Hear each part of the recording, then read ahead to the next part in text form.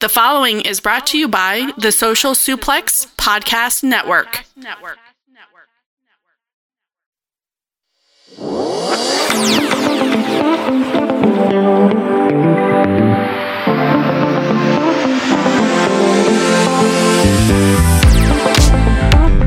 Jeremy Donovan here with the beautiful Jennifer Donovan.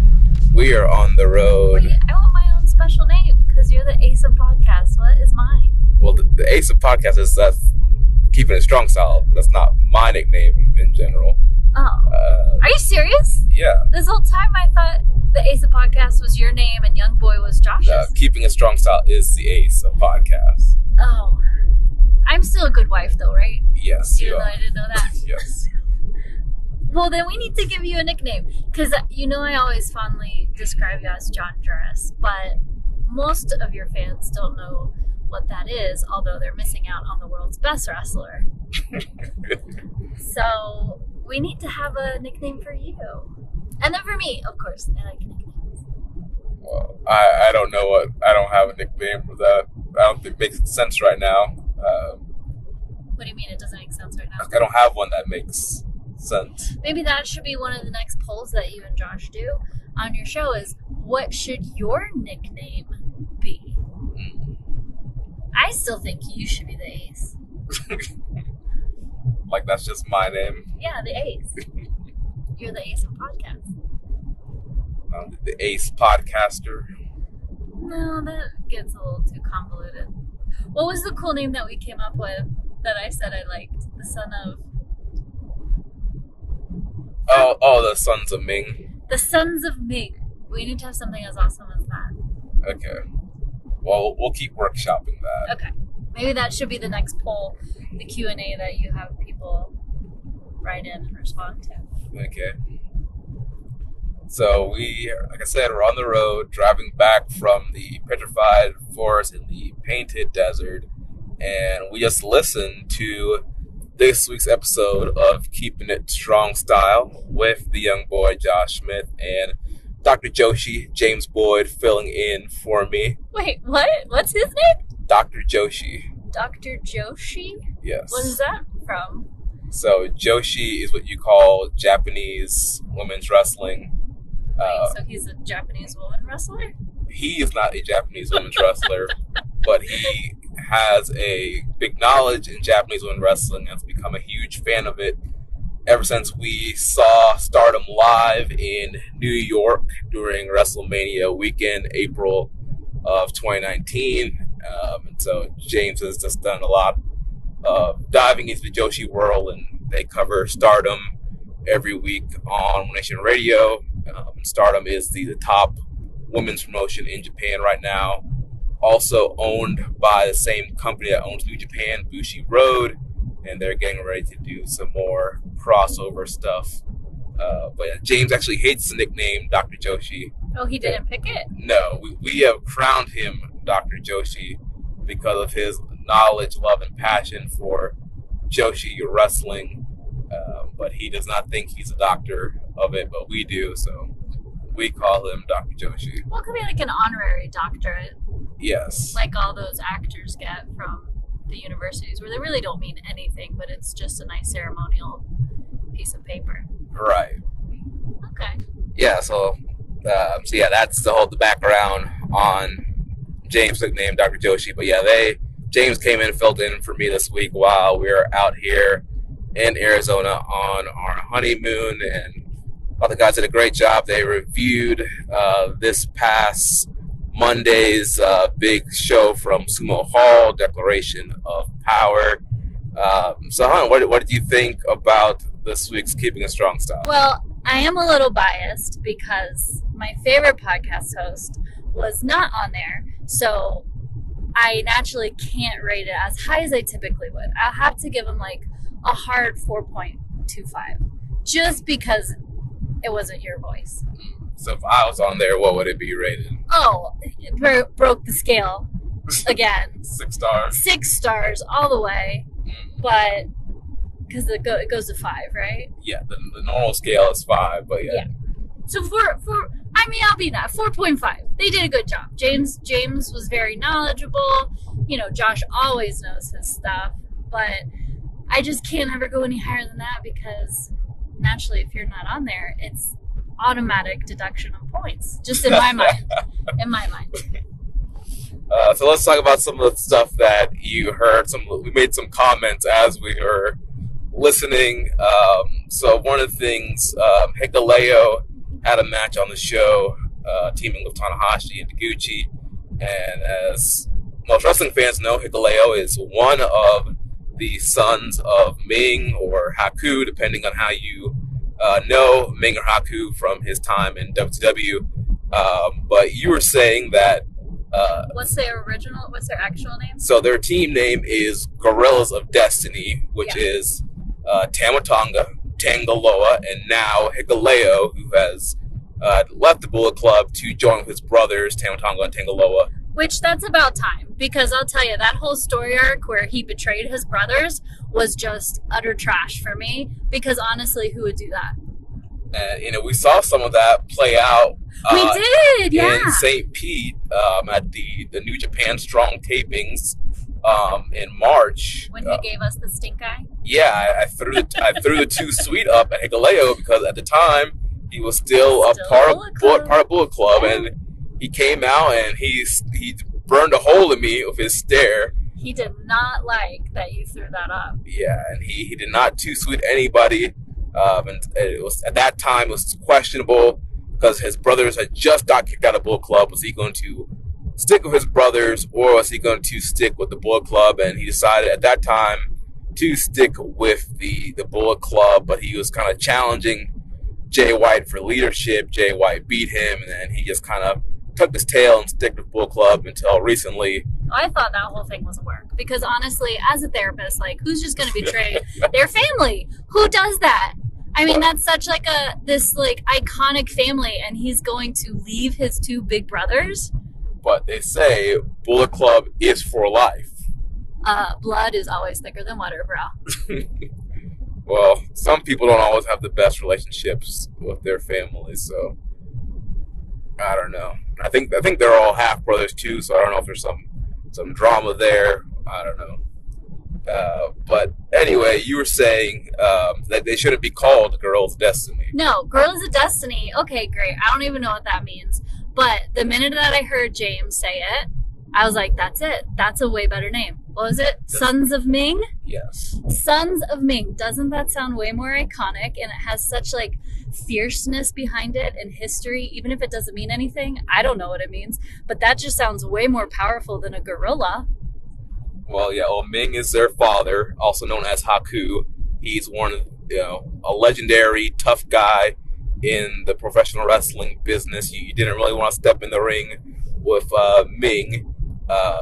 Which is why even more so they should be called Sons of Ming. It carries much more weight behind the name. Where does the Gorilla of Destiny come from? What is that even supposed to stand for? I don't know. Tama Tonga and Tangaloa have been Girls of Destiny since they've teamed up in New Japan. I want to say, was that 2014, 2015 when Tangaloa came into the company. I think it has to kind of derivative off a kind of guerrilla warfare because Tama Tonga is a kind of counter wrestler, sneak attack wrestler, and the old guerrilla warfare type of battle, kind of that sneaky. Well, how do they spell gorilla? Because I was thinking the ape. It's spelled just like guerrilla warfare, like Guerilla. Okay, well, I mean that makes no, they are not calling themselves a little better. Gorillas. I was thinking it was like a Planet of the Apes type of a thing. Okay, guerrilla. Okay, guerrilla warfare. I mean, Gorilla of Destiny. Girls of Destiny. Gorillas of Destiny. Yeah. I mean, okay, whatever. But now, if that's just a teams thing between the two older brothers, now that the baby brother, Hikuleo's come in, I think Sons of Ming, that sounds way more epic than a gorilla. I mean, I do like the sound of Sons of Ming or even Sons of Haku. Sons of Ming. Sons of Ming even over Haku. It just rolls off the tongue better than a Gorilla of Destiny. Yeah, so they might want to consider that for the whole team name. Leave the GOD team name just to Tama Tonga and Tangaloa. So that was one talking point there. Yeah, and you know what? We will give that name to them. Courtesy. We won't even ask for a charge, no credit. We're just giving it to them because that's a way better suggestion, and they're going to come out way more powerful than a gorilla of destiny. So something else on the show that came up was the Good Brothers, Carl Anderson and Luke Gallows. Which one is which? So Luke Gallows, he's the taller one. Yes. The one I always make fun of? Yes. Okay. Yeah, you watched him. He wrestled Yano a couple weeks ago at the conclusion of the Burning Spirit Tour. It was a very short match, and he thought it was a waste of a match. Waste of a match. Waste of time. They clearly needed like a card filler, and in my opinion, that's what they did. And I think what I like the most is when I listen to shows like yours where, experts in the field of wrestling, you, young boy, Dr. Ishibashu, when you all share the same consensus of what I've come up with, that's where I feel a lot better. Because as you know, I only started watching wrestling when we first started dating. So I am about 2 years into wrestling, maybe. Mm-hmm. And we've only watched AEW together, so I'm still learning New Japan stuff, which is odd because you have a New Japan show. So I'm not really sure why we did the AEW one. There was a reason.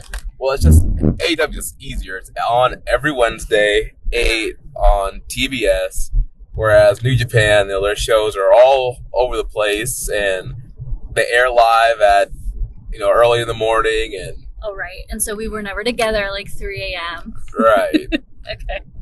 Or sometimes I don't always watch them in the morning, so a lot of times we're hanging out, and so I'll wait till I get home before we're married. When I get home from when we're doing our date or whatever, and then I would watch it then. Right. So now we're living together. So now you're seeing more of it when I watch it.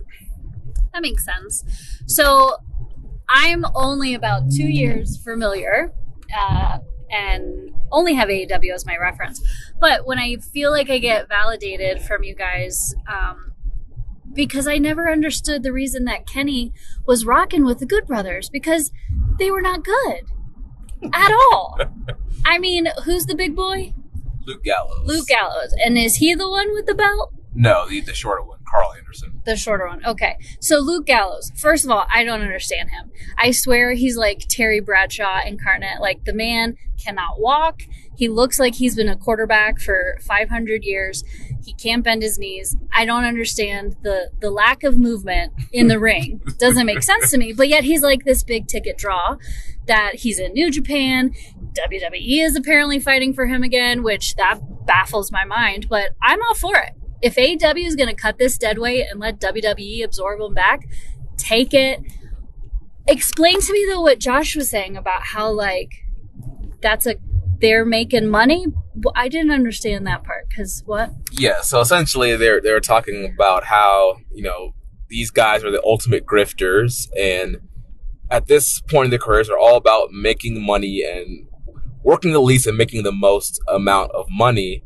And when they got released from WWE during the pandemic, they've been working for Impact Wrestling. And then, like you mentioned, they had some dates with AEW, with the Impact partnership, combining with Kenny and the Young Bucks, kind of forming what they call the Super Elite. What was the reason for that, though? Like, that is still what... You have the Young Bucks, who in my mind, besides who are the Lucha Brothers, besides them, those are like the other best tag team wrestling team that I enjoy watching. And then naturally Kenny Omega, hello, you walked down the aisle on our wedding day to Kenny Omega's theme song. Yes, I allowed it, and I thought it was the most amazing thing you ever did. But what, like, honestly, for what reason? Because they used to be a part of the Bullet Club 50 years ago. Like I said earlier, Bullet Club is for life. Those bonds don't go away regardless of what company they're in. And in real life, the Good Brothers are good friends with the Young Bucks. So I guess that was, them doing a little favor to their Bullet Club brethren, getting them a payday, getting them some of that con money. Yeah, literally riding the coattails of other actual wrestlers. But there's nothing super or elite about the Good Brothers. I don't understand. Yeah, that is true. But yeah, so they did that, and then they also started working for New Japan again, doing some of the strong dates in the U.S. And then once the borders opened up to allow foreigners in, the Good Brothers did some dates in Japan with Carl Anderson winning the never open weight title back in June, I believe that was. It's been so long since he's had it and not really done much of it, I forget. He hasn't really done much with anything in his career, has he? Well, back in like 2012, he had a little glimmer of hope, but They do know we're in 2022, right? Like, that's a decade ago. Yeah. If you have to go back into the archives a decade ago to talk about something, clearly Boy is like outdated. Come on. Yeah. Like, okay, so what was the person who, what's the Booker? Is that what they're called? Yeah, Booker, yeah. What was going through the Booker's mind to think, let me pull a guy who was really, really good in his prime a decade ago and give him a belt when he's not even in contract with New Japan? Like, what must have been going through that person's mind? Because for me, as a complete novice, I can't wrap my mind around it. What would somebody who's more of an expert doing that? Like, just help me understand this, please. Well, Gato has made a lot of questionable decisions in the last 2 years during the COVID-19 pandemic. And the thing with Carl Anderson, he did train at the original LA dojo and train a little bit at the Noge dojo and kind of. Oh, is he in Shibata too? No, so the original LA dojo was opened by Antonio Inoki back in the early 2000s. Guys like Bryan Danielson, Samoa Joe, our good friend Rocky Romero, all trained at the original LA dojo before it shut down. But Rocky Romero's really good. He is. And at one point, Carl Anderson was kind of good. So I there's loyalty when you come up through the dojo system. And at the time when Carl Anderson was in New Japan the first time, he was kind of poised as one of the top foreigners at the time. And then when he left the company in 2014, he went to WWE to go, get the bag there. But now that he's back, Gato always had that kind of loyalty, and I guess he thought he was going to get that old Carl Anderson that he got back in 2012, 2013, and it would be a good idea to put the never title on him. But clearly, he got sold a bad bill of goods. It was not the same Carl Anderson that people remember from 2012, 2013, when he had those big matches with Okada and Tanahashi. But okay, I'm gonna have to interject for a second, because that's all fine and good. But 2012, 2013, okay, COVID didn't happen until 2020, so he still has 8 years of index of him not being on his best. What? I don't understand. It's not like this dude was hiding under a rock for 8 years. Like, this can't be a surprise. Why give him the belt when he's not even really a part of New Japan, rather than someone like Rocky, who actually is really talented and was still from that same LA dojo? Like, why not give him the, what is it, never open door? Never open weight. The never open. Why not give him that? Like, someone who actually still works hard for the company, is really talented. Like, I just feel like there were so many other opportunities, and what a missed opportunity that was. Yeah, I think the belief was with Carl Anderson being in WWE this last from 2014 to 2020, people thought that it was the WWE style in booking that was holding him down, and why we never saw the New Japan Carl Anderson in WWE. But then once they got released from WWE, we still did not see that New Japan Carl Anderson in Impact or AEW. And so I was guessing with bringing them back to New Japan, people thought, okay, here's the chance that we're going to get, the Carl Anderson we remember. And even Carl has said in interviews, he's admitted to not trying fully in Impact because they have such small crowds and it's tape TV, and that he only tries hard when the bright lights are on. Wow, what an insult to fans who actually follow you and really, Where do you think that money comes from? From fans buying tickets and merch? And what an insult to them. Sorry, you're not good enough because the lights aren't bright enough at Impact? Yeah. That's a slap in the face. Yeah, so... Does he have any fans anymore after that kind of comment? Like, how insulting. Definitely probably not people who still watch Impact, which is not a huge fan base in itself. They're the ones who got absorbed by AEW or no? No, that's Ring of Honor. So with Carl Anderson and Luke Gallows, Doc Gallows, whichever first name he goes by now, they showed up on WWE this past week. And, they, like you mentioned, they're not under contract in New Japan right now. They have a handshake deal. They just showed up on Raw. Carl's still the never champion.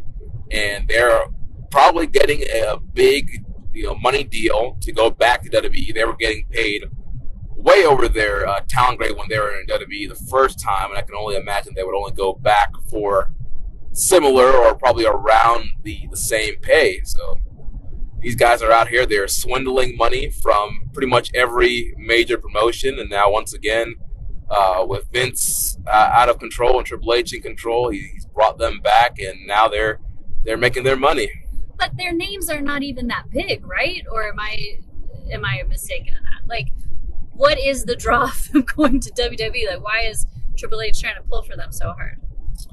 I think for them, it's mainly kind of the Bullet Club aura that really got them over. I mean, they became most popular during that Bullet Club run. What? They were popular? Well, I mean, the overall... Those two themselves? Maybe not them two themselves. Probably more Carl, because Carl was part of the original Bullet Club when it formed in 2013. So he was one of the original members, but then, Gallows comes in, and they're part of that group, especially the time period when it was getting really hot, and, they're getting Funko Pops, Bullet Club shirts are being sold in Hot Topic, and everybody's talking about the Bullet Club. At this point, you have Kenny Omega is taking over the Bullet Club as AJ is getting ready to leave to go to WWE. And so the group was picking up a lot of momentum, really popular. They were part of that group, and the Western fan base loved the Bullet Club. And so they kind of got their name from that. And when they came over the first time, it was a pretty big deal. And then they came over with AJ. And so now they're once again back with AJ in WWE. And so they're just kind of riding off of that Bullet Club popularity, momentum, which hasn't really been the same since the Elite left. Gotcha. So, am I going to get you fired for saying all this? Am I allowed to trash talk? Yeah, you're allowed to try. You're not going to get me fired because I do not work for New Japan Pro Wrestling unless Abari's checks have been getting lost in the mail these last 5 years. It could be a very, very real possibility that is happening because you are such a good New Japan podcast show that every time I look at Reddit, your podcast is the one that everyone's raving about. Yes, we do have some loyal listeners and fans. But Good Brothers, they're back in WWE. Apparently, they're going to finish out their agreed upon dates with New Japan through Wrestle Kingdom 17 coming up on January 4th. And so getting double paychecks for probably not double work. I would assume they're getting double paychecks for half work. Would that be a fair equation? Yeah. Yeah. Okay. So I would be curious for you to answer the question that one of the writers or one of the fans wrote in about. How do you see, what was the question? It was like, how do you think the belt is going to go down? Are they going to throw it in the trash? Or do you remember? I think he was asking what would be worse if he showed up on Raw and threw the title away or continued working for New Japan for another year. Okay, well that wasn't exactly what I was thinking the question was. My then question for you is, how do you think this whole thing is going to play out then now that they're over at WWE? And also feel free to answer the write-in question if you'd like to as well. As of right now, the next title match is still booked for the beginning of November, which is going to be the conclusion of the Battle Autumn Tour. Carl will have to defend that Never title against Hikuleo.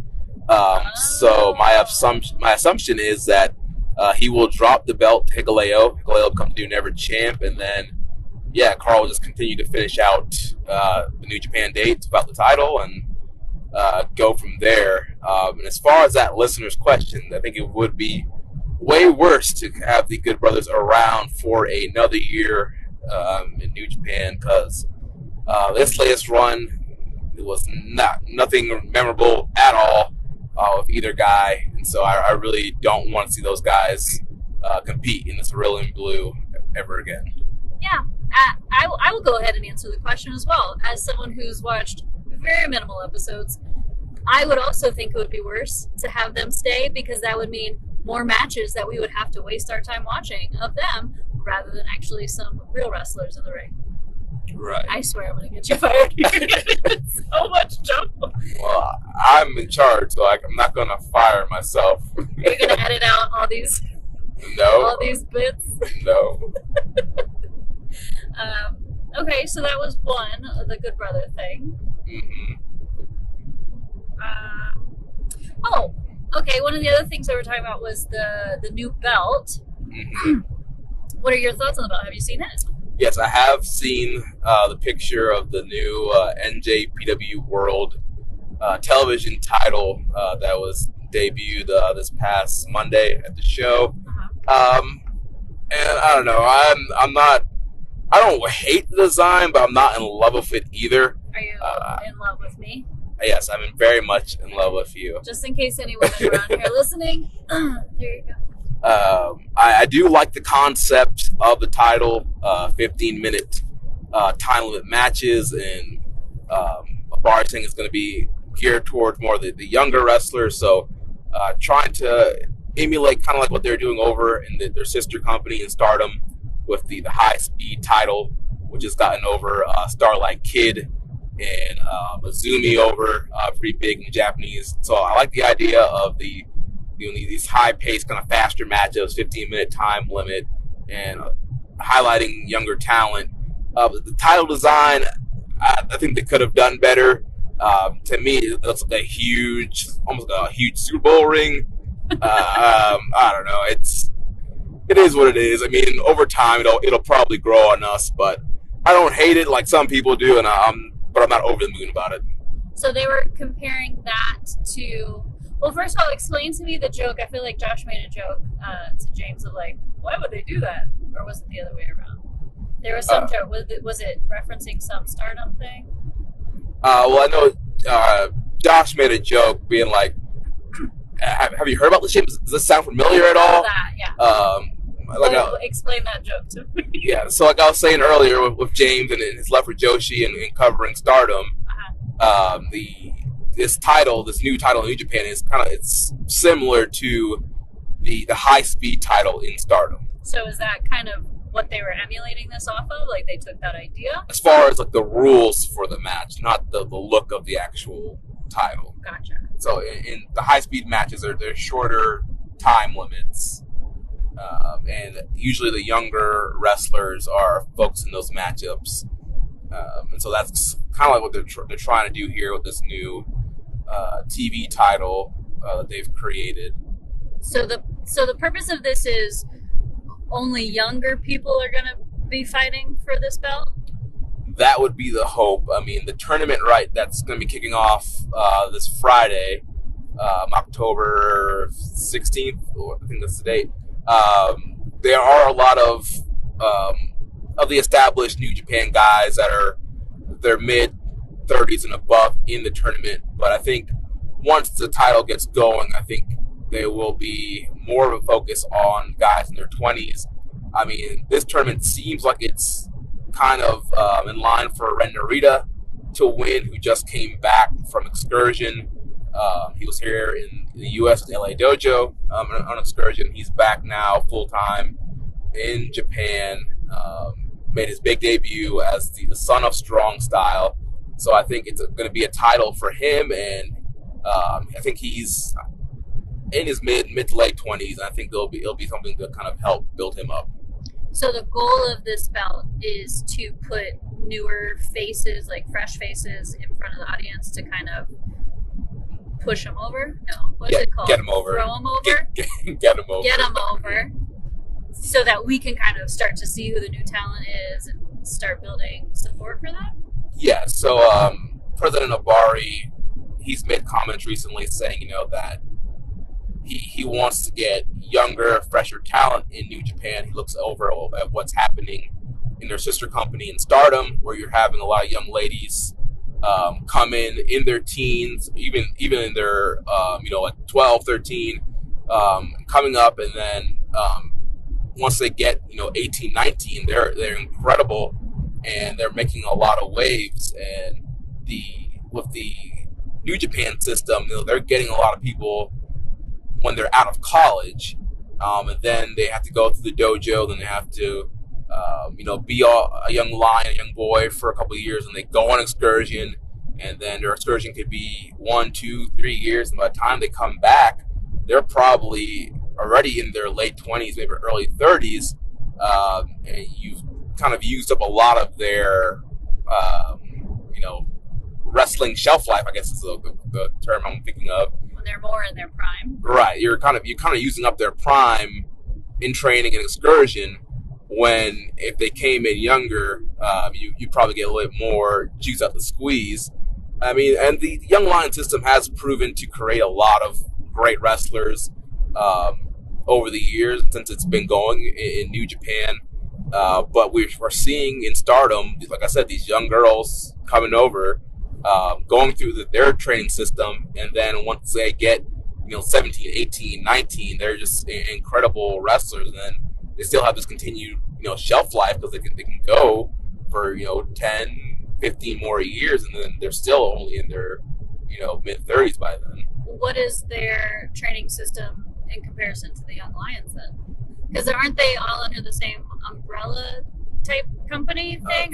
So they're owned by the same parent company, but they run independently. So what does Stardom do that they only train for like 2 or 3 years and then they actually get to wrestle? Well, I think first of all it's them bringing people when they're younger.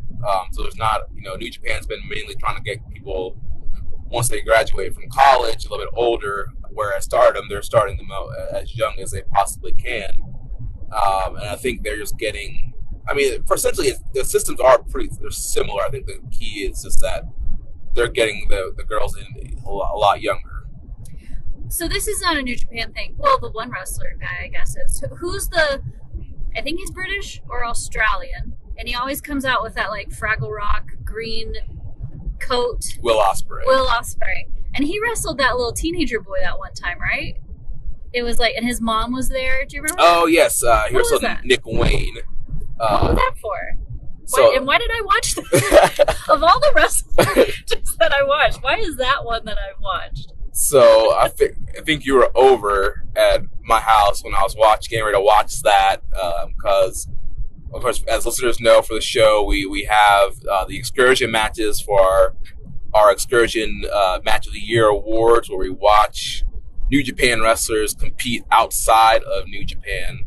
And Will Ospreay was competing against Nick Wayne. I think he was 17 at the time, I think.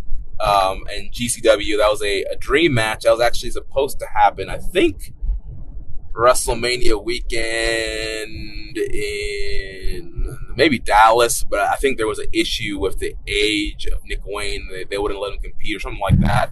That during that weekend, and so his big dream match was Will Ospreay, and so they were able to finally make it happen, and he wrestled a young Nick Wayne. And he was pretty decent, right? Yeah, Nick Wayne is really good, and he has an AEW contract waiting for him. As soon as he graduates, that contract will go into effect, and he will be the youngest AEW roster member.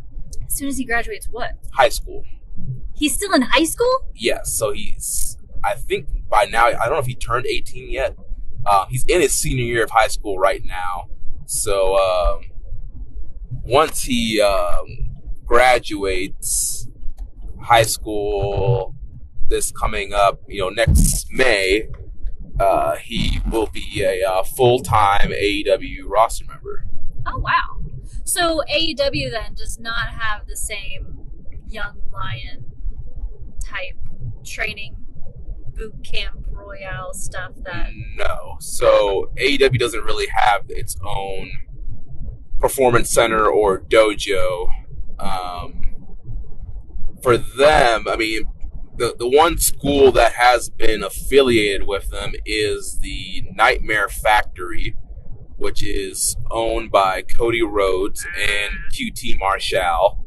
I will not. No. I'm sorry. His name is Marshall. Give me a break. QT Marshall? No. We're not doing that. We're not doing that. What were we listening to the other day? And they just kept saying it. It was just grating on my nerves. I was watching New Japan Strong, and QT was on there. I'm sorry.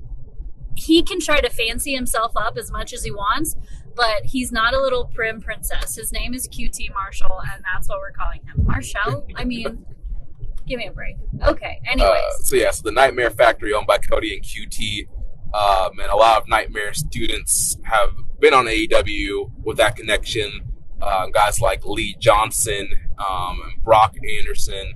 Wait, I've heard of that one. Which one? Brock Anderson. He was a guy trying to... he has like the really big, like underwear looking tights. He was the son yes. of the other guy, and it looks like he's wearing a diaper. Yes. And there's like 1970s, but he's a little bit older, right? No, and his dad would come out with him. Yeah, his dad would come out. He is younger, so he looks like his dad. He looks older. Yeah. He is not like 19. He's not 19. I think he's like mid-20s. No, he's not. Yeah. Okay. I'm telling you, that diaper is not doing him any justice then. Maybe if he had different gear. Yeah. Okay. So he was in that. Yeah, so the Nightmare Factory, that's been the school that's kind of been connected with AEW. I really haven't seen a ton of Nightmare students come over since Cody left to go to WWE. The place that shall not be named. There's not the AEW doesn't have its really own training school. I do know that Cody's brother Dustin Rhodes does work with he has his own school, but even at Dynamite tapings, he will work specifically more with the women and some of the other talent before the tapings happen. Now him I like. Him I'm impressed by. At least with his coaching skills. Yeah. They don't have their own school right now. Like WWE has like the big performance center in Orlando. Why do you keep saying that name?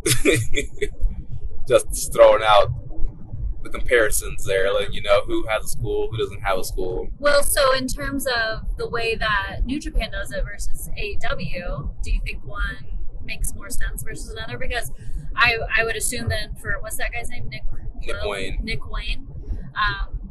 So he's coming fresh out of high school, so they get to really train him and build him up in however way they think would make the most sense with their type of style of wrestling, but they also get him at a very young age. Do you think that helps or that hurts? Like, what would be the benefit versus the drawback of the way they do it versus New Japan?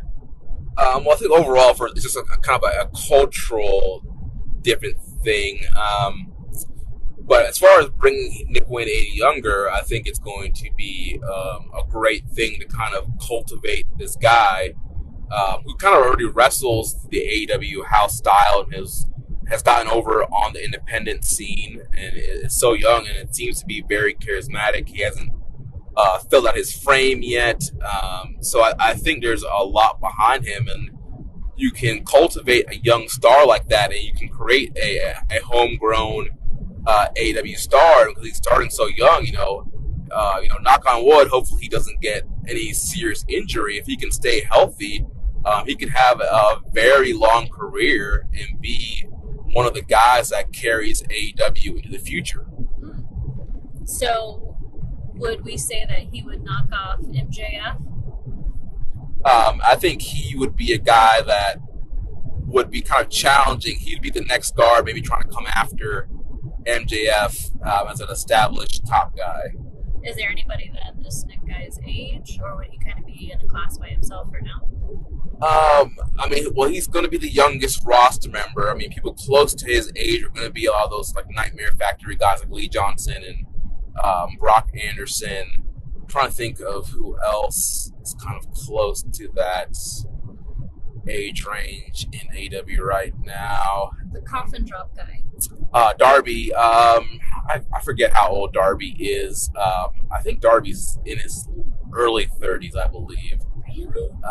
He's got a baby face. Yeah, he does. Maybe he might be younger, actually. I'm not 100% sure. I'll have to. You guys can Google it and see how old Darby is, but he's definitely has to be at least late 20s. So there would really be no one kind of on his league. So then explain to me how did he get so good if he hasn't had any formal training? Like I would imagine high school stuff? He has had formal training. So his dad, Buddy Wayne, was one of the more popular guys in the Midwest scene and has trained a lot of wrestlers. And so Nick Wayne was wrestling from the time he was a very little kid because his dad was a wrestler and dad had a wrestling school and started wrestling at a very young age. So, I mean, he's gotten formal wrestling training. He said he got it really young. And so as he's grown up, he's been wrestling and then wrestling on the independent scene. Okay, so that makes more sense then. It's not like he learned that in high school gym class. Right, no. I mean, he was pretty impressive. He probably learned how to flip and doing gymnastics and stuff like that. But as far as the kind of the core, the pro wrestling business, he learned from his dad, who passed away. I believe passed away last year, pretty recently. So he kind of learned that business, and then a lot of guys on the independent scene kind of taking him under their wing. And he had a big match with Swerve earlier in the year. He's had a lot of big matches this year, a lot of top. Does he swear when he dresses? Hopefully not. Hopefully he got some good driving habits, especially at such a young age. We need some good young drivers on the road. Okay, so. So yes, ultimately I think New Japan would want to bring in more 18-year-olds. Not wait till they get out of college. We're gonna get them out there when they're in high school. Start the process a little bit earlier. Maybe make the excursions not quite as long, and try to debut guys a little bit earlier. So that's what New Japan does. What then do you think is the validity to doing that then? Because it seems like you're using up a lot of their really good years overseas in smaller markets. Well, I mean, overall, the system has worked since the company started from 1972 to now.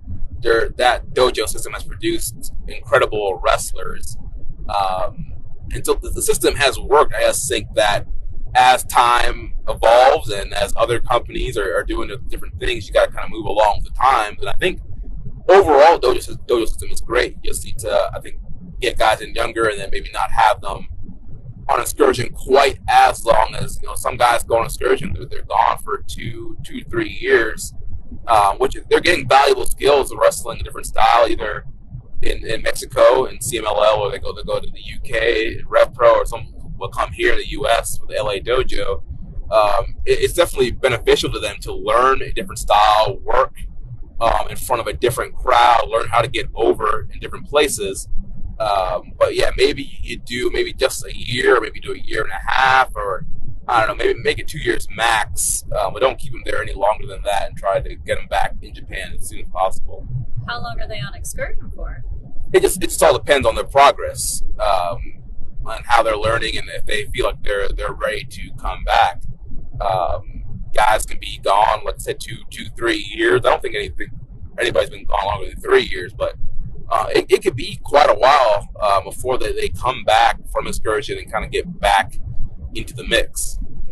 So out of all the excursion locations, do you have a favorite for wrestlers that have been produced afterwards?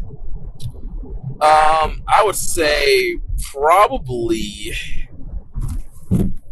one of the best track records is probably guys who go to Mexico and wrestle CMLL. Arena Mexico is a very legendary location to wrestle.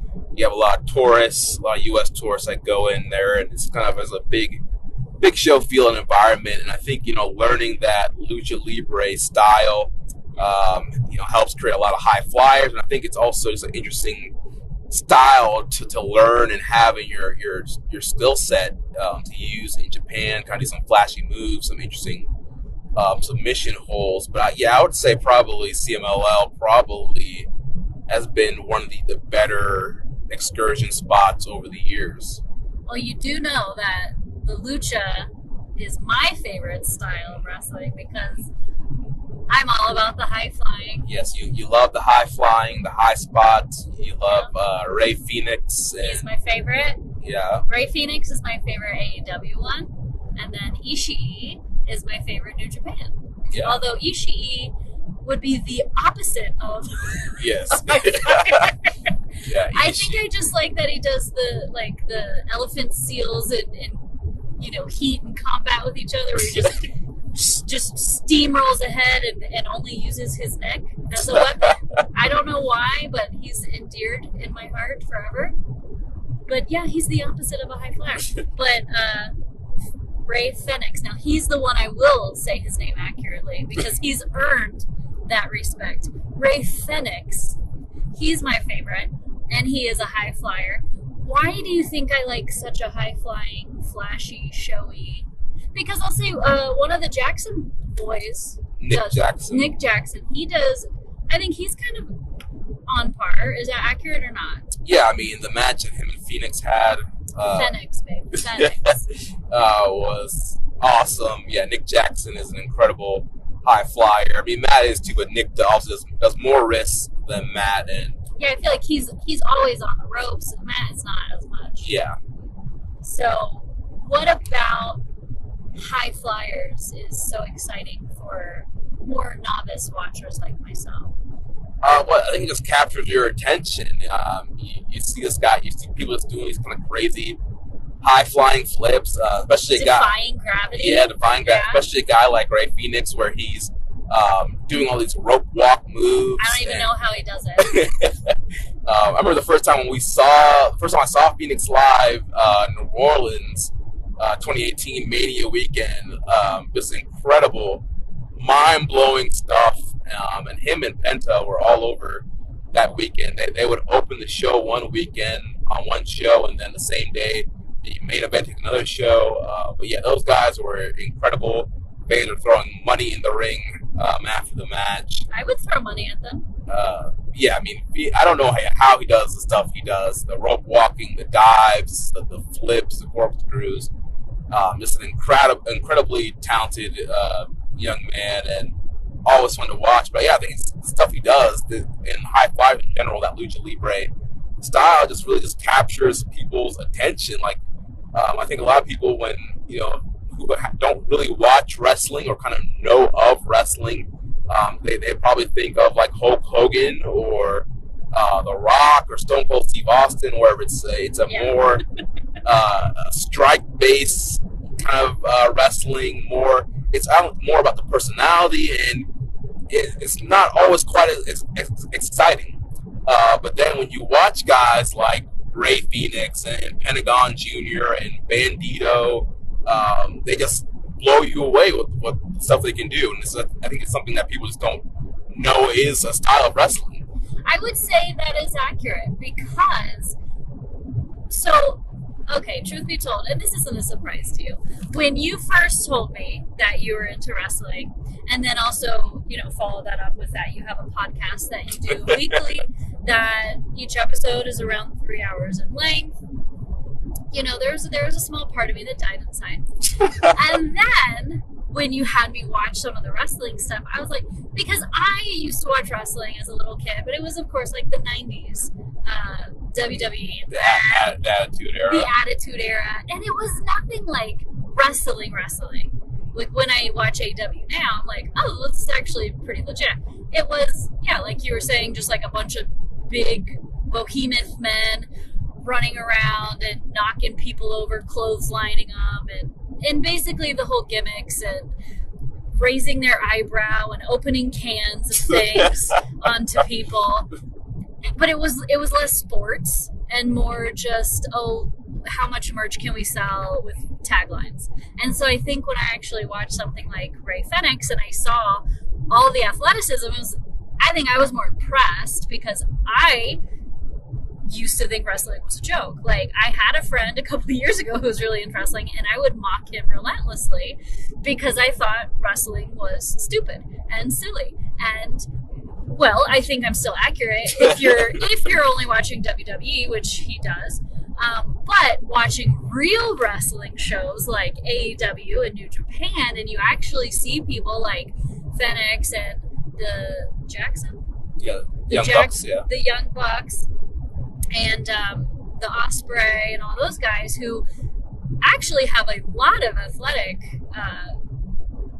What's the word? I don't even athletic know. prowess. Athletic prowess, yeah. I think I became more impressed that, like, oh, this isn't just a bunch of people stomping their feet to make it sound like a strike, although you still do get some of that. But this is actually people doing, gymnastics and backflips and putting real danger into what they do. Like, it actually is a skill, and I think I started appreciating it more, that this is an actual art form, and you do have to train for it. And it's not like you can just be, like, building muscle, and that's the reason that you're on WWE, is just because you have a bunch of muscle, that you've taken steroids and done all that kind of stuff. Like, it's people who have a lot of athleticism, people who can do the, what would you call it? The moves? Well, we call it the work rate. So yeah, this generation of pro wrestlers, they're more athletic, they're more quick. There's an actual talent, I would say. Sorry, Hulk Hogan. I mean, not that he wasn't talented. I think. And again, I always say this too. I mean, when you're talking about wrestling, comparing wrestling from different eras, like, it's not fair. Each era had its time, so we can't say comparing like the 70s to stuff now. Like, yes, sometimes watching 70s wrestling can be slow and boring, but during that time period for them, like, that was awesome. And so I'm just glad I live in this time period where I can see, like, legit awesome. Now, I mean, let's throw respect where respect is due, because it took the people from the 70s and the 80s to pave the way so that we can now be in this type of era. What would this era be called? I don't think there's like an official title. Well, let's come up with one. So the 90s was the Attitude Era. What was next? Let's go through the decades. What were the different decades? So the eras are really, they're kind of, those names are all kind of like WWE stuff. So like 90s, the Attitude Era, where you had WWE and WCW kind of competing back and forth with each other. And then WWE buys WCW in 2001, which kind of closes off the Attitude Era. And I think the next era would be, they called it I think it was like the Reality Era. Was there something before the Attitude Actually, Era? I think it was the Ruthless Aggression Era came after the Attitude Era. Ruthless Aggression. Who would be in the Ruthless Aggression Era that I would know? So that would be the start of John Cena. The Invisible Man? Yep, the one you can't see. Dave Bautista, who we watched in that spy movie the other day. Oh. So, God, like, those were the top two stars of what would be considered like the ruthless kind of aggression era that led into the mid-2000s. Well, when is The Rock? When was he in? The Rock was in the Attitude Era. Wait, really? Yes. He's older than this Invisible Man? Yes, he is older than Cena. Huh. Okay.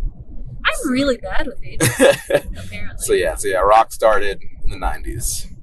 But I thought Attitude Era was Hulk Hogan, too. No. Well, yeah.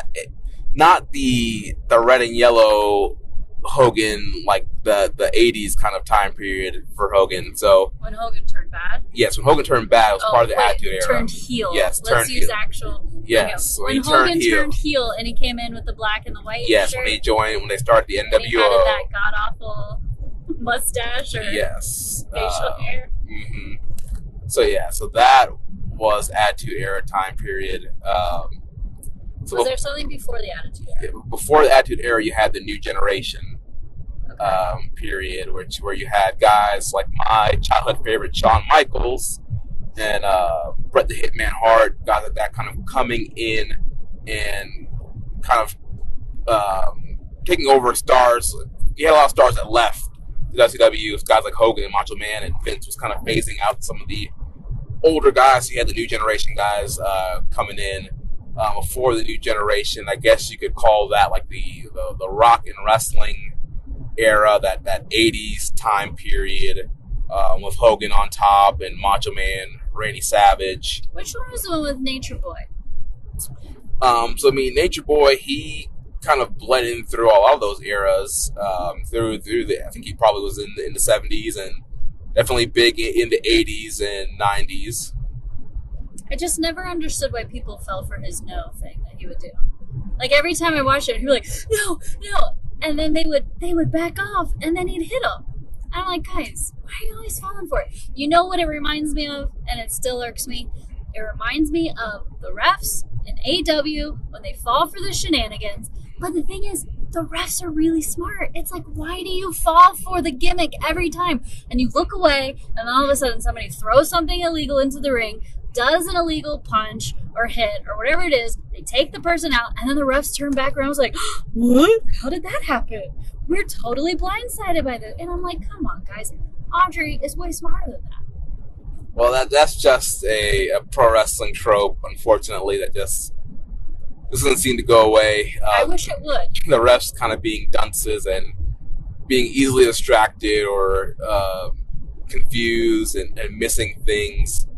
But that's the thing that's frustrating is she's not a dunce. Mm-hmm. I only say her because she's the only one I really know and like. I think they're all good. You know Red Shoes. I do know.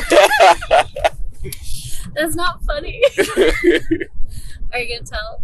Yeah, so like you all know, Jen is a novice to wrestling. And as we were dating and she's getting to know me and learning about New Japan, she learned about Red Shoes, and she didn't realize that Red Shoes was specific to Red Shoes Uno. She thought that all referees were called Red Shoes. Because we must have only ever watched episodes that had him as the ref. Right. And it was always, I was like, look, there's Red Shoes. And I just thought that's what they were called. That was really embarrassing. And it's shameful to admit that it took me like a year before we finally figured it out. Yeah, I don't even remember what happened. I think we might have been watching AEW and you're like, what's this Red Shoes doing? And I was like, what are yes. That was it. We were watching something else. I was like, that Red Shoes. And you're like, what? Yeah. That was the first time we realized that I knew very little about wrestling. But that's the thing. Audrey Edwards. Aubrey. She's really talented. And she's not a dunce. She's very talented. She's very intelligent. And they always do that, like, trope thing with her. I'm like, come on. She's smarter than that. All the refs are smarter than that. I just don't get why that is a trope that continues to live on. That one, and then where all the other people, like, come and bum rush the stage and then just start kicking the tar out of the person who just won, and then it's like, I don't understand it. Certain tropes I wish they would just let die and start new ones. Yeah, I think the ref distraction thing, it's a quote-unquote good way to help beat somebody without beating them clean and to kind of give an excuse for why the person lost. Which sometimes it works, but other times it's like, well, if you don't want to beat the person, then just don't beat them. But yeah, I mean, the distraction thing is not always the best. Or maybe if they just didn't do it so frequently. Yeah. Like, maybe once every couple of shows, but when it's like once every other match, right? It starts to like, okay, really, they're falling for it again. Yeah. I don't remember anything else.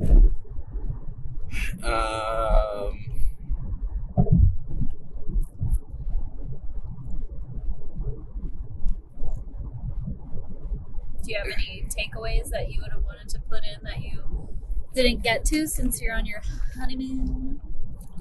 I mean, overall, I only saw the first half of the Sumo Hall show, but overall it was very good, the half that I saw, and I saw all the news that kind of came out from the show. There's a lot of surprising angles and appearances, bringing in Teton from Mexico to join LIJ. It was an interesting little tidbit there. And then also we talked about the TV title coming in.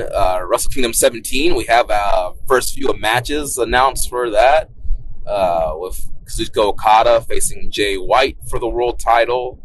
Who do you think's going to win on that one? I think Okada's going to win.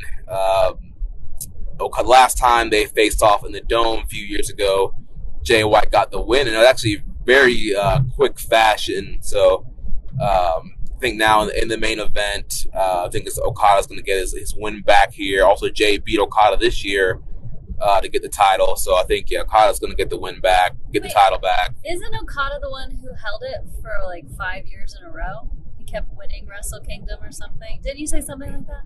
So, I mean, Okada has been in the main event a lot since he came back from Excursion in, I think that was 2012.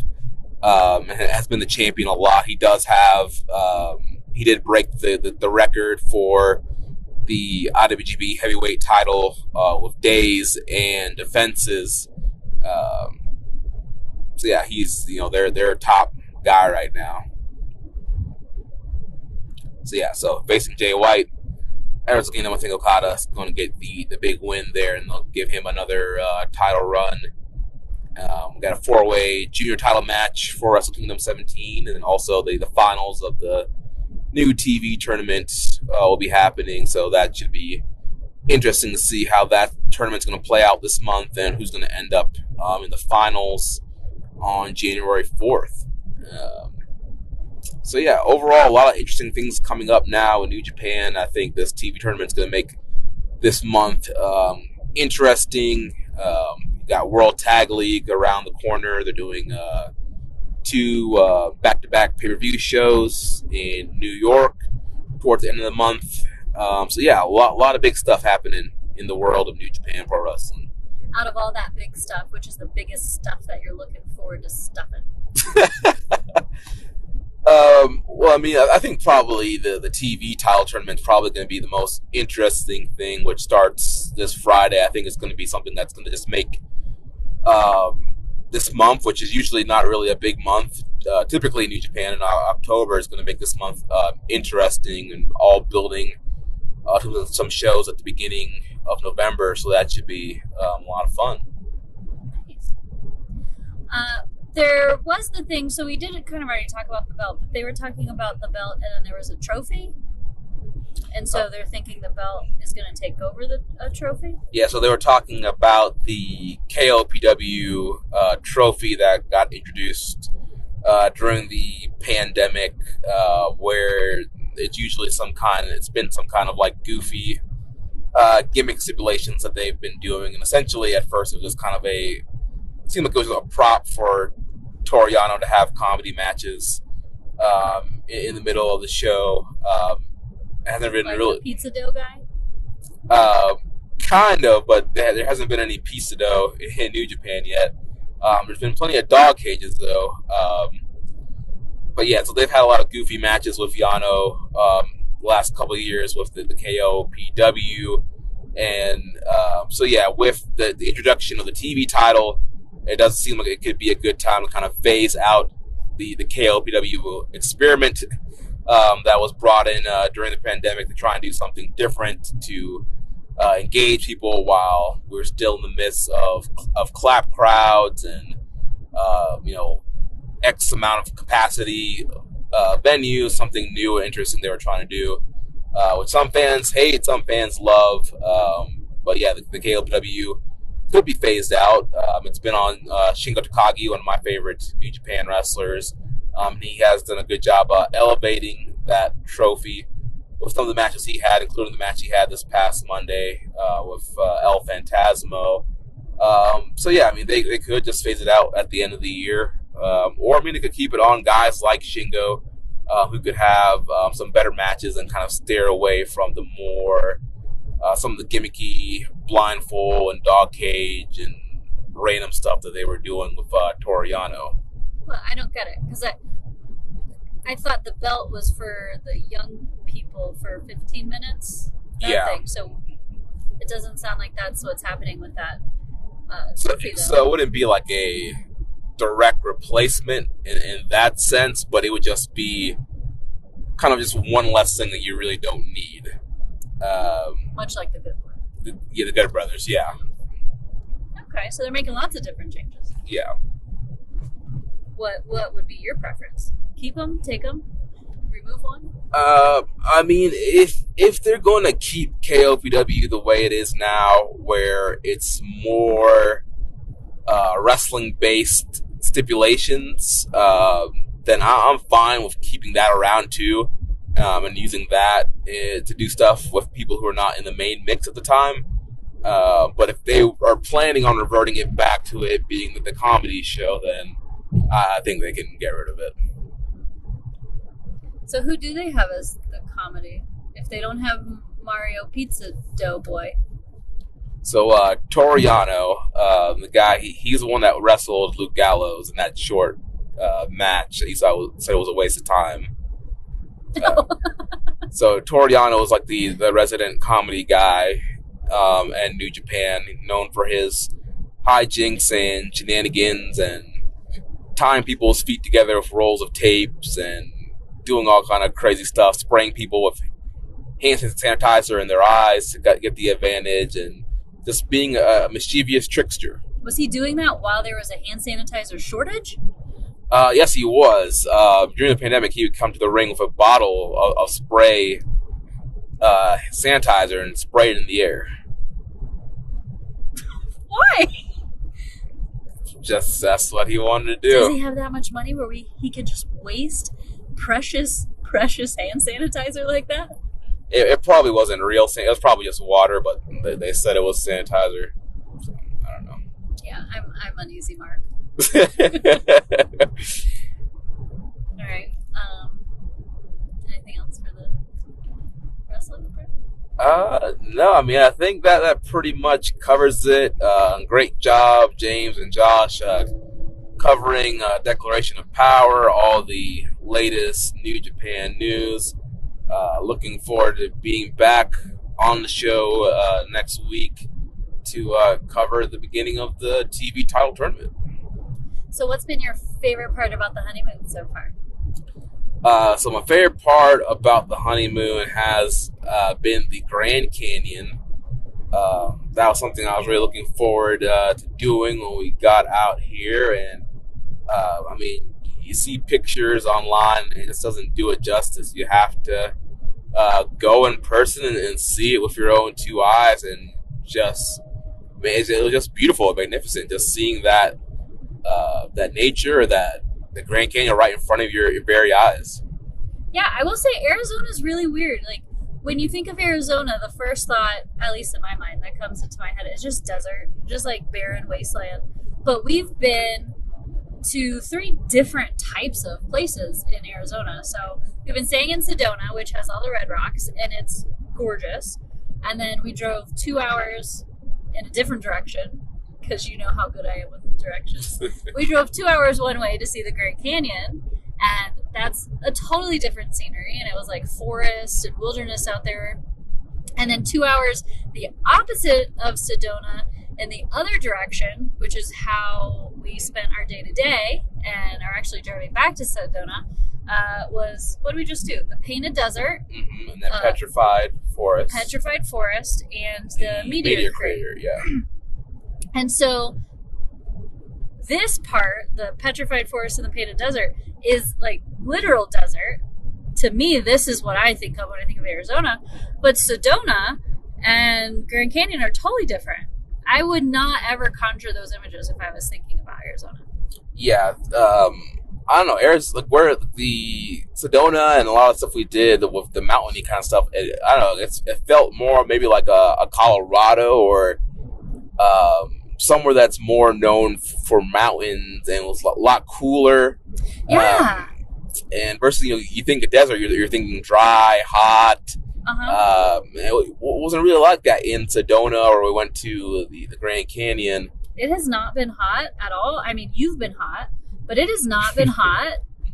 Surprisingly, it's like in the 70s the whole time. Yeah, I think the highs have been mid 70s, and it's been breezy. Yeah, Like, I don't think we've like been dying outside, and you wore a jacket one day. Yeah, when we went, when did I wear a jacket? We were hiking. Oh yeah, when we went to Devil's Bridge. The easiest, shortest, flattest. Listen, guys, we got worked.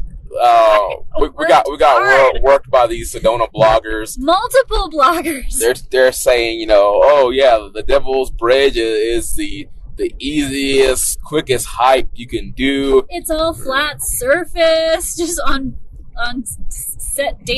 sandy desert road. And no, that was a work. That was not an easy hike, at least for us. I mean, granted, I am grossly out of shape. I will admit that. It's been since our wedding planning. Since we got engaged, I have not gone to the gym much. So yeah, a bit out of shape. I'll own it. A bit out of shape. But this was next level. Like, we were towards the end for about a good half mile just scaling straight up rocks. Yeah, I was not expecting that at all, because the way it's described on all these sites, it's like, oh yeah, you just park your car here and you do this quick little walk and you meet the bridge and you just walk on the bridge, you take your picture and go back home. End of the day. And that's not what it was. I almost died.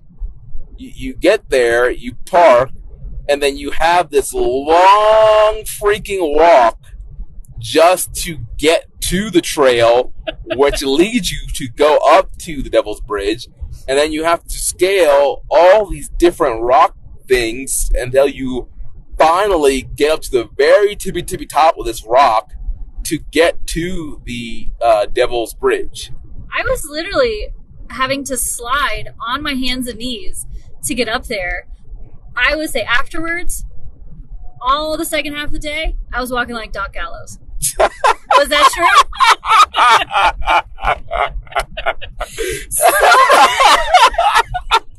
So much pain. Oh my god. Could not bend my knees. My whole body ached. It was insanity.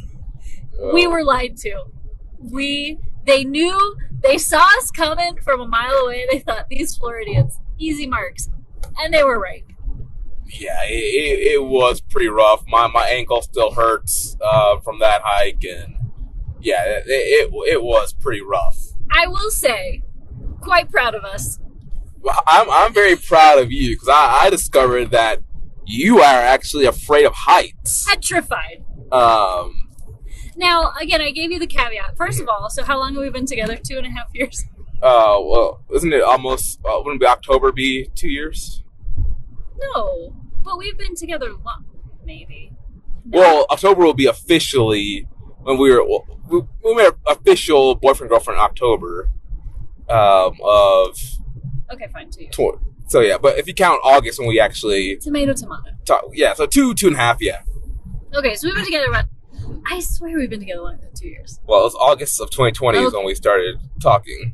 Sure. And then October 2020 when we were... Let's not dissect. Let's not dissect when we actually became official or not, because that's a sore subject.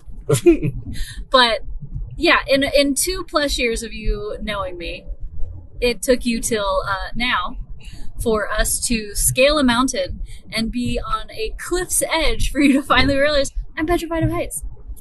Well, we've never really been in a situation to where I would learn that you are afraid of heights, and we have been here in Arizona, and we've been up pretty high places. We were up at the the Grand Canyon, but there were guardrails, right? Which is what I learned, that as long as there's guardrails or something that's making sure you're not falling to my death, it's any place that I could plummet to my death. Now, when we walked out on that one, when we took the picture and we walked out on that big rock, I was really nervous because there was nothing to protect us, and one fallen misstep, boom, and we would have just plummeted to our death.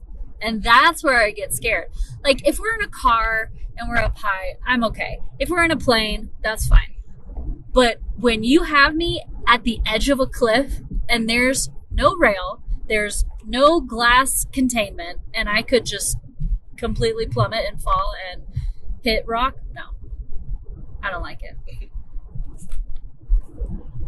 So learned that you were afraid of heights, and so I was super proud of you for getting all the way up there and getting on the Devil's Bridge, and yeah. We got a good picture out of it. Yeah. So if you're going to Sedona anytime soon and you're looking for a quote-unquote easy short hike, it is not the Devil's Bridge. So just keep that in your head. Get mentally prepared. If you're going to do the Devil's Bridge, it's going to suck. Well, let's caveat that with it will suck if you're out of shape and you don't ever hike and you live in flatlands of Florida where there's 0 hiking trails. So you and I are not the most outdoorsy of people. No, not at all. Because we live in a swampland where there's hardly any elevation. So anything slightly above what we're used to is probably a little bit more strenuous. But I mean, we did it. I would say if we could do it, anybody could do it. Yes. So that's your motivation right there. Yeah. If we could do it, you can do it. But we did make it. Yes, we did. Yeah. I will say I was slightly embarrassed that we got lapped quite a few times by quite a few old people. That was a bit disheartening. That hurt my soul a bit. But whatever. We both made it to the top, and we both made it back to that car parking lot, just like those old people did. So who cares? Yes.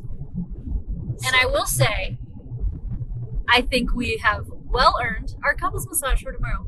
Oh yeah, that's gonna be fun. That is gonna be fun, and maybe they can work out your sore ankle now. Yeah. And hopefully that will help with all the bumps and bruises we got on that hike, because I'm still a bit sore.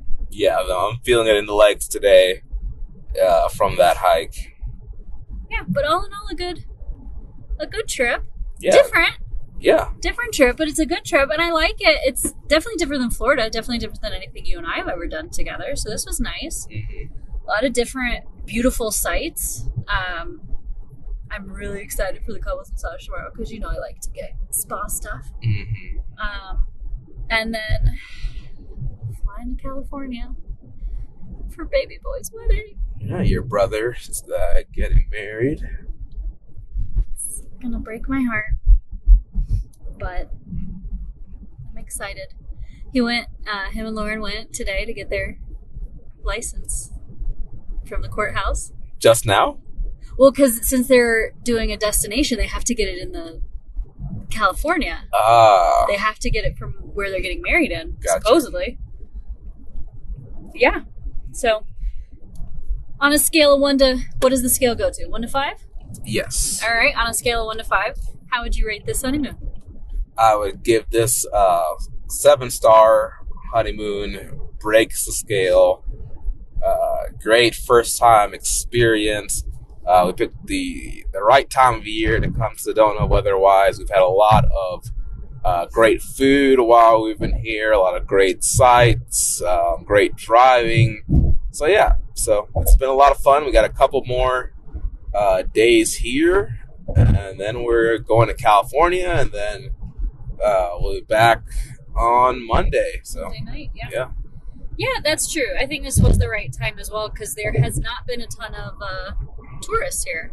I think apparently summertime, even though that makes no sense why people would travel to the desert in the summer, but to each his own. Yeah. But yeah, just when people are off, families and kids. And I mean, I get it. It's summer vacation. But yeah, if you can take a trip to Arizona in the fall, the weather is actually not terrible, and there's not as many people here. So for everything we've done, we went to the Grand Canyon, every trip we've taken, it's been pretty secluded almost. It kind of feels like we're the only people. Yeah, for the most part, the roads have been pretty empty for the most part. Yeah, we haven't hit traffic at all. Yeah, so it's been pretty good. Pretty good. Well, anything else that we should be saying on our one and only first and last Honeymooner podcast? No, I can't think of anything else. Okay. Well, do we need to have some fun sign off? What is your sign off? What do you do?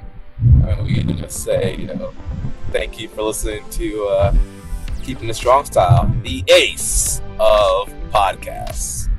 But this is not an episode of Keeping the Strong Style. I like that we're going to have a sign off as if anybody's actually ever gonna listen to this. The Deuce. What? The Deuce of podcasting. No. No, not the Deuce. There will be no Deucing. I don't have one though. Yeah. We did it. Oh, well, I will do the old Kenny Omega. Goodbye and good night. Bang. Bang.